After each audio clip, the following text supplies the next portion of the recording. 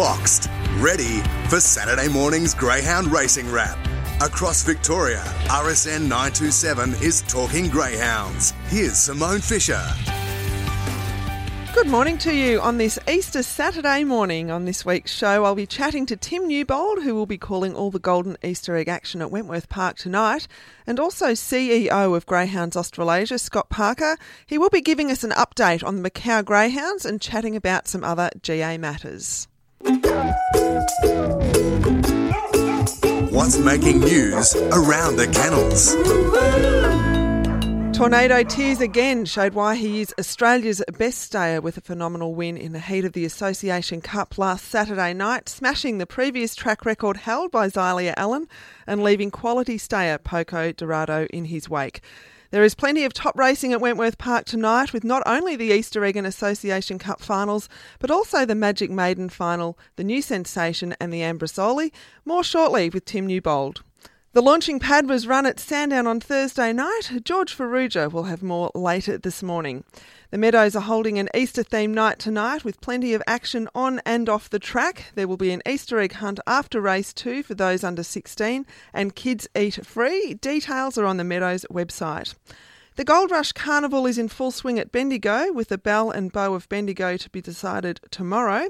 Both finals carry a $3,000 first prize. There is also the final of the $10,000 to the winner Gold Rush Maiden, the Stayers Cup and Easter Cups. The GOTBA are holding a super night at Sandown on Wednesday night, Anzac Day Eve. There is a $1,000 draw for members, and people are also welcome to join and become members on the night. There will be an auction, door prizes and a tipping competition. Bookings can be made directly through Sandown. Warrnambool Greyhounds kick off their carnival on Wednesday night with heats of the Warrnambool Cup, the final to be held in the middle of the Grand Annual Jumps Racing Carnival on May the 1st. GRV are waiving the naming fee of all greyhounds up until June 30th, effective now, which is aiming to encourage all dogs to be named and put into the system to race, even if they are of a lesser ability and previously wouldn't have raced. And it's not long now until April the 28th, where we will see a nationwide Greyhound Adoption Day across 6 Australian states. The Victorian leg will be held at the Meadows. Todd McKenny is again the national ambassador, who is really the perfect advocate, as he has 2 greyhounds of his own and genuinely loves the breed. Racing, Fernando Bale came out of the machine humming. He's charging to the lead, led by Tudor Dawkins Bale. Dinah Nico went to third, then zipping Midge Ron Ray Spirit. A long way out of it over limit, followed up by Dinah Double One. Recruitment at the tail. Fernando Bale, he is in the lead. He's ripping and tearing along, led by Tudor Dawkins Bale, Dinah Nico, but it's Fernando Bale. He is right in the zone. He won the egg in outstanding fashion. Fernando Bale by 4, Dawkins Bale. And calling all the action on Saturday night at Wentworth Park is Tim Newbold. And Tim, we're going to have another champion this year. Yeah, good morning, Simone. Yes, Fernando Bale back in 2015. What a freak of nature he was. And yeah, it's the Golden Easter Egg is a race which has been won by many champions over the years, and we're going to see a very, very good greyhound on Saturday night take out the big one. It's a cracking race. We've got a few young guns coming through the ranks, a few old heads who are lining up. Promises to be an absolute corker tonight. It sure does, Tim. And let's start with Black Opium. She's only just turned 2 years of age. She's run second in the Melbourne Cup, second in the Australian Cup, and that was a tough win from her in the heat. She has been really gritty and determined in both victories. In the heat end semi-final, she's had to do it from box number 8. She's handled it really well. She probably hasn't shown as much early pace in Sydney to what she has down in Victoria, Simone. So I think with box number 1, I think she'll show a lot more early dash. She's unbeaten in 2 runs at Wentworth Park. She's run 29.84 PB. I think she can go quicker from the inside alley. The only little fly in the ointment with Black Opium is Irinka Lizzie on her outside. She has got a good turn of speed and does want to get to the fence through the first turn. So she's got to handle Irinka Lizzie. But I think we'll see a greyhound who will come out better on tonight and show more speed. And And look, Black Avian's in the care of Shona and Jason, and they know what it takes to win a Group 1, and in particular a Group 1 Golden Easter egg. She'll be ready to rock and roll tonight, Black Avian. Yeah, absolutely. Irinka Lizzie did all the hard work last week and was run down by a very strong finishing Zipping Bailey, and box 2 looks to suit her. Yeah, she's a bonny little bitch. Look, I think coming into the series, I don't think many would have probably thought she could make the big final, but this is what the Golden Easter Egg is about. Dogs who have got good box manners, early speed. They can run second, they can run third, or third and second in the heats and semi-final, and then make it into the big final. She'll be punching with a lead in the early stages. I don't think she can probably win the race. I think she'd have to really run a PB. I think she's a rough place chance, and you've got to be thrown into the wider multiples. And Black Forge, the Maitland Cup winner, a slow early but a top run last week as well, and went down to Black Opium. Yeah, he looked to have the race shot He a bit did. when he forged to the front on the home corner, and Black Opium reeled him in the latter stages. Look, he's a very, very quick animal when he's on song. He's run 29.74 at Wentworth Park. If he turns up in peak form, he's a winning chance, but look, he probably needs to improve on what he did last Saturday night in the semi-final. And Banjo to Fire, probably not the best drawn in box 4, Tim, ran second in his semi to Federal Lily, but this greyhound has run a 29.86 at Wentworth Park and quite consistent on the track too. Not too badly drawn in 4 alley either. She has got a good turn of speed, and I think she does show more pace when she's drawn a little off the track. She's had box 1 in her heat end semi-final. Look, she'll go around the rank outsider in the race.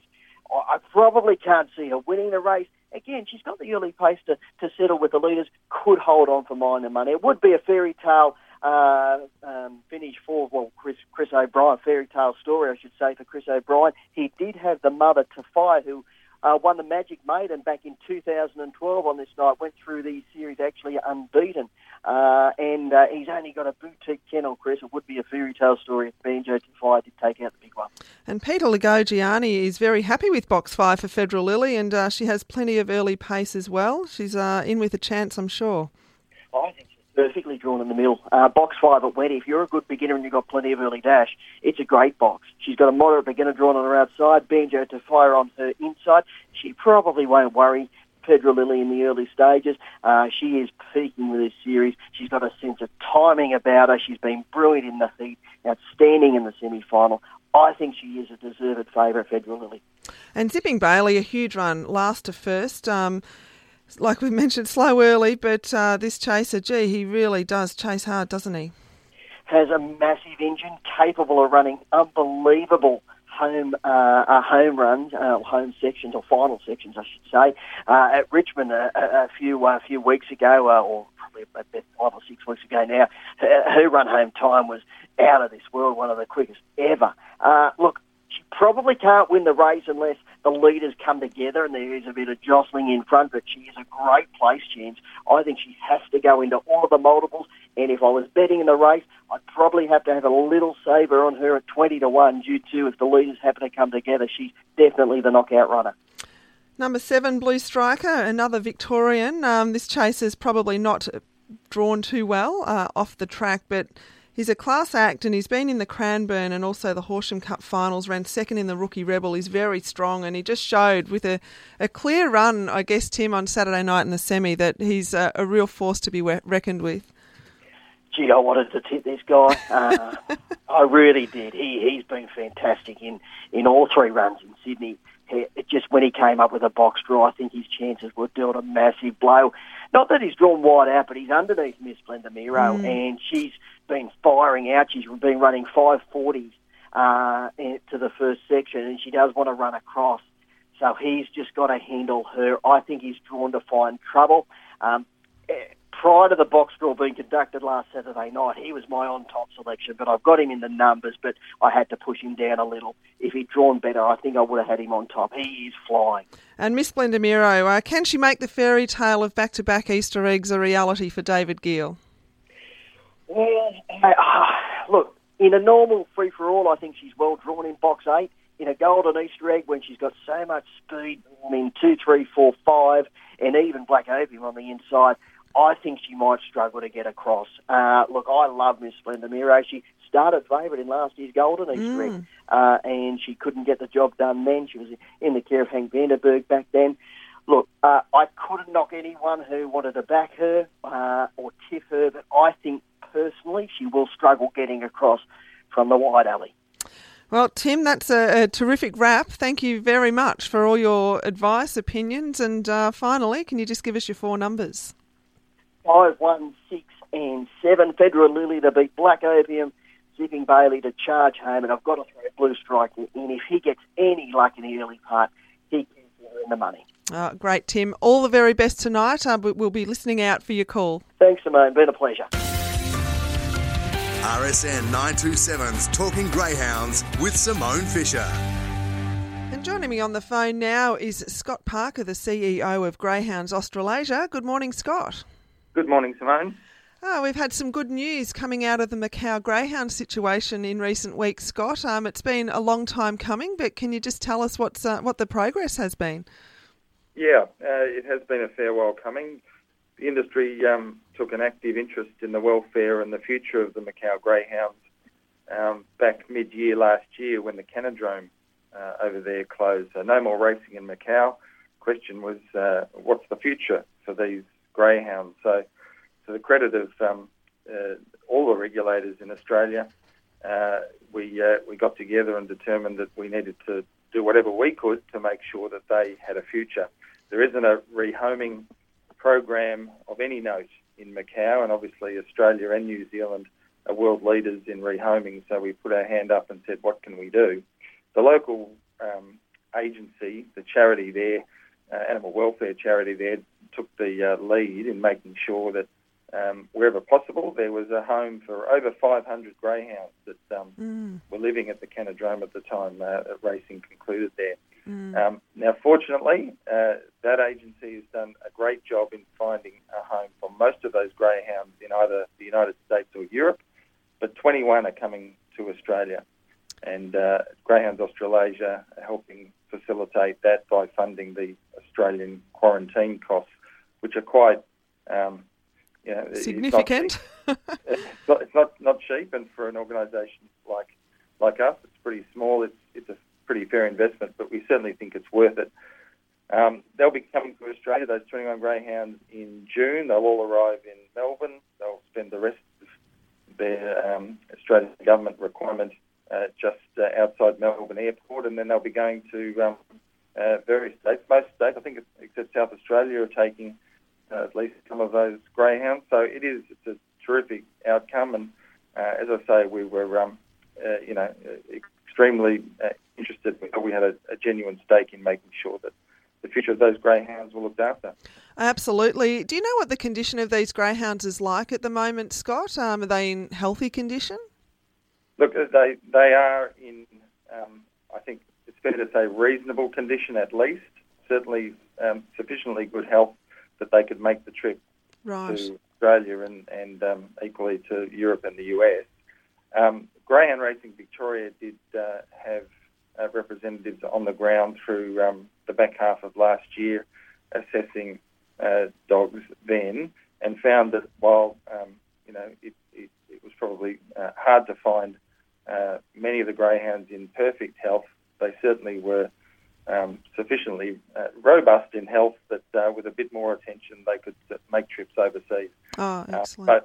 But while we don't have access, the industry won't have access to those greyhounds for the small period of time they'll spend in quarantine here to finish their quarantine requirements here.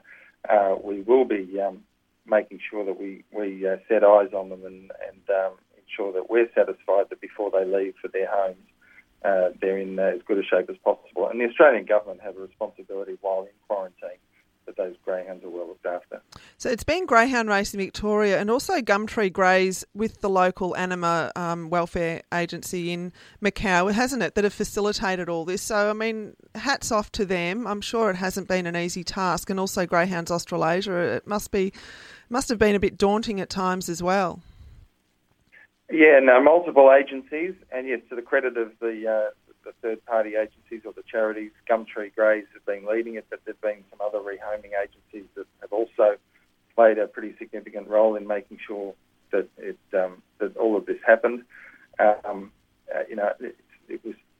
extent, a little unfortunate that Anima weren't willing to deal with us or the regulators directly. We might have been able to get more than the 21 back here in Australia, but they were prepared to work through the third-party agencies who in turn have worked with us and Greyhound Racing Victoria specifically as well to make sure that there was this sort of outcome. So yes, credit to all involved because, it shouldn't surprise many, but perhaps still does. We've all got a significant interest and stake in the welfare of all greyhounds that are bred for racing, no matter where they race, how long they race for, how old they are when they retire. It is now the norm, certainly in Australia and New Zealand, that greyhounds bred for greyhound racing are rehomed.